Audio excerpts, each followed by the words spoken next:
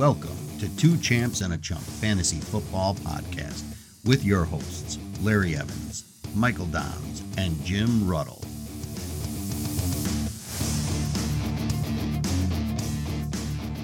Hello, everyone, and welcome to episode 19 of Two Champs and a Chump Fantasy Football Podcast. I'm your host, Larry Evans. Jim and Michael will not be able to join me for this episode. Jim had a conflict, and Michael is down south getting his deliverance on. Now let's you just drop them pants. Thank you for joining me. So, week 4 is here. It is hard to believe we've already been through 3 weeks of the season. Man, this is just going quick. So, before we get into the start sits for the week, let me just give you a quick update on how our league looks. So, as you know, Michael beat Jim last week, so they each retain their respective titles of champ and chump. I lost my first game in week 3. It was against a really good team, but it was more so because I made the wrong choice at quarterback, starting Kirk Cousins instead of Joe Burrow. Additionally, David Montgomery got injured early in that Bears game, and he only got me a couple of points. That's really what made the difference. This week I get Rooks. He has a good team that has really underperformed at running back, and I'll probably be facing off against Tua on Thursday night.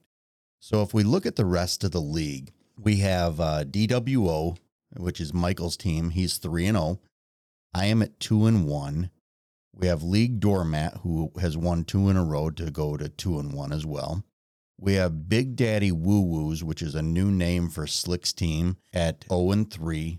And then Pinnacle Prisoners at 0-3. So that's in the North Division. The South Division, we have Strange Brew at 3-0. He's the one that beat me this last week. We have Disposable Heroes, who's Jim's team. He is 1-1-1.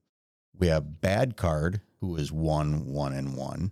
Sofa King Good, who is 1-2. And then Rooks, who is 1-2. So this last week, our scores were pretty low for the week.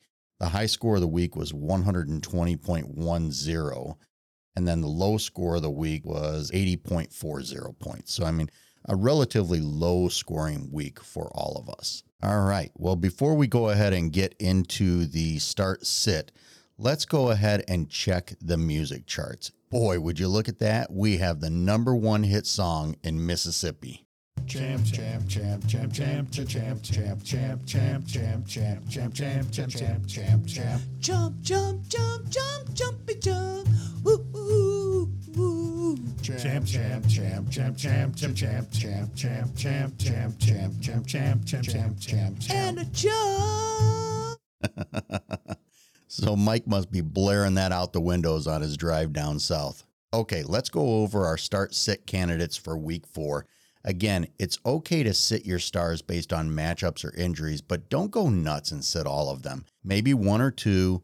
We will provide some start-sit options for the Sunday-Monday games only. We covered the start-sits for Thursday night's game in episode 18, which was released earlier this week. So don't forget there is a London game this week, which starts at 8:30 a.m. Central Standard Time. So make sure you get your starters in the night before or early that morning. And really pay attention to Jameis Winston's status and Michael Thomas's status, because those are guys that either have not practiced through the week or were limited in practice. So for my first start, I'm going to go with Darren Waller.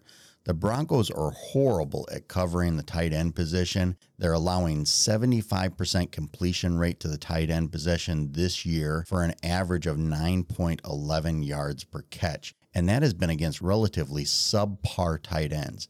Darren Waller is a much better tight end than what they've had to deal with so far. I would start Darren Waller with confidence. My first sit is Antonio Gibson. Gibson's usage has dropped consistently since week 1, from 49 offensive snaps in week 1 to 40 in week 2, down to 34 in week 3. Couple that with the fact that he is almost non-existent in the passing game. He went from 8 targets for 7 receptions for 72 yards in week 1, down to 4 targets for 2 receptions for 13 yards, down to just 1 target for 1 reception for 2 whole yards in week 3. Washington should be playing from behind for much of this game. Therefore, the game script should benefit J.D. McKissick in this one. Start Nick Chubb. So Cleveland is on the road this week, but I don't think that matters when you're playing against the Falcons. Chubb should be able to run all over the Falcons defense that have given up 34 fantasy points to the running back position so far this year. However, that has been against New Orleans, the LA Rams, and the Seattle Seahawks. All of those teams have struggled to run the ball consistently, a problem the Browns and Nick Chubb have not had. Start Nick Chubb.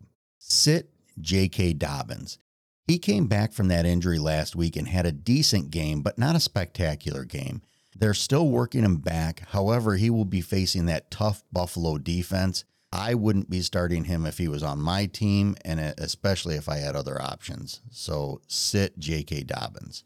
Another start I have is Austin Eckler. So Austin Eckler put up a stinker last week. There's no doubt about that.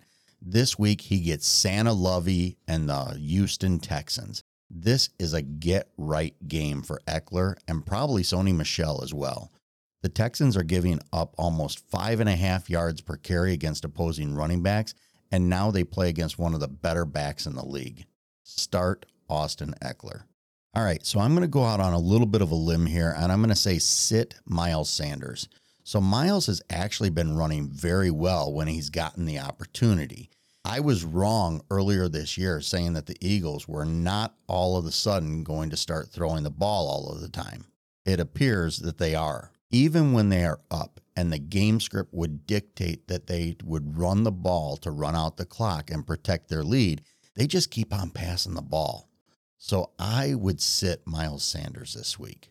Okay, so we're going to switch things up just a little bit here this week. Instead of listing out who our highest scoring player of the week is, I'm going to go ahead and give you one player that I would target in trades right now, either based on this week's matchup or future matchups. And then I'm also going to give you one that I would trade and sell high on. So my trade for candidate is Kyler Murray. He's definitely a buy low candidate if the owner is disheartened and you can get him. Kyler is going to see brighter days ahead. He'll be getting Hopkins back in 4 weeks. Rondell Moore is practicing and he'll be back at some point here soon. Hollywood Brown and Greg Dortch have just been playing lights out recently. A healthy Kyler with all of those weapons at his disposal, watch out. Try to trade for him now as his value will probably never be lower than what it is right now. On the flip side, if you have him on your roster, he's definitely a hold. Okay, so my sell high candidate is James Robinson. I'm not saying that Robinson is not good. He has surprised me coming back from the injury the way that he has.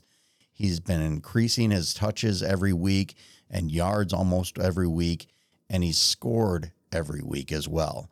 That doesn't sound like a guy that you want to trade away, but there is just no way this is sustainable for him. If you look at his schedule, they play against Philadelphia this week. That's a negative game script. He's probably not going to get that many touches because they're going to be playing from behind. Week 5, they play against Houston, which is a good matchup for them. Week 6, they're going to be at Indy. Again, a negative game script. I think that they're going to be in there, so not good for him. Week 7, they play against the Giants. It should be a decent matchup for him. Week 8 against Denver. That's going to be a negative matchup for him. Week 9, they play against Las Vegas. I think that one's going to be a tough one for him. Week 10, they're at Kansas City, so they're probably going to be playing in a negative game script from behind again. Week 11, a bye. Week 12, Baltimore. Again, probably another negative game script. Week 13 at Detroit. Detroit really is no joke right now. They're actually playing pretty good. Their run defense isn't playing that good, but I mean, they're putting up points. So that one could be a tough one for him. Week 14 at Tennessee. Again, that one there should be a decent game script. And then once you get into the playoffs, they got Dallas that first week. So that's going to be a horrible matchup for him. After that, it gets better with playing against the Jets and playing against Houston. Again, I just don't think that this is sustainable for James Robinson, and that's why I would try and sell high on him. All right, that is going to do it for today. Thank you for joining us. If you enjoyed the show, please follow us and leave a review wherever you listen to podcasts. Also, to help us grow, please share the podcast with your friends. Please don't forget to follow us on your socials. I can be found on Twitter at fantasy_Larry. Michael can be found on Twitter at Domination. That's DAHMINATION. And Jim can be found at jimruttle@hotmail.com. We will see you next week when we go over Week 5 waiver wire pickups.